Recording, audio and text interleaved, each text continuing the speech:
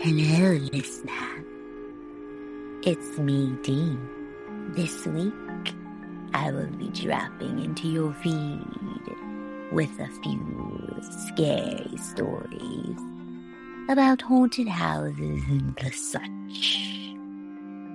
So tune in all week until Halloween. Happy listening.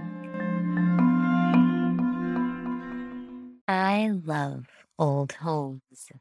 We were looking at an 1800s farmhouse that was now in a downtown area, so it had a much smaller yard. And we were looking around the yard, and my husband asked, "Is that a gravestone?" I walked over to get a closer look, and indeed, there was a grave marker in the corner of the yard. It was so old, you could not read the inscription. My husband was very curious about it, but not deterred, the realtor made a mental note to follow up on the legality of the whole thing. Nonetheless, we moved on. As we toured the home, I was in the threshold of the dining room and kitchen area. My husband stood by the kitchen sink when the door from the kitchen to the back door suddenly slammed shut. He and I just stared at each other blankly. I made some joke about a ghost. We ended up purchasing the home.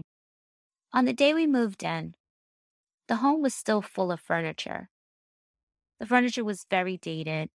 My husband was in another room, so I called for him. As I waited for him to come, I looked up and I saw a white figure gliding across the room and out the side of the house, where there was no door. It passed through the wall. It was a full figure. I screamed. My husband came running, and we were in hysterics laughing about the situation. We're not bothered by it. But the house is haunted. And I definitely have some stories for you. But luckily, this is a friendly entity. And we're really into history. So we find it fascinating.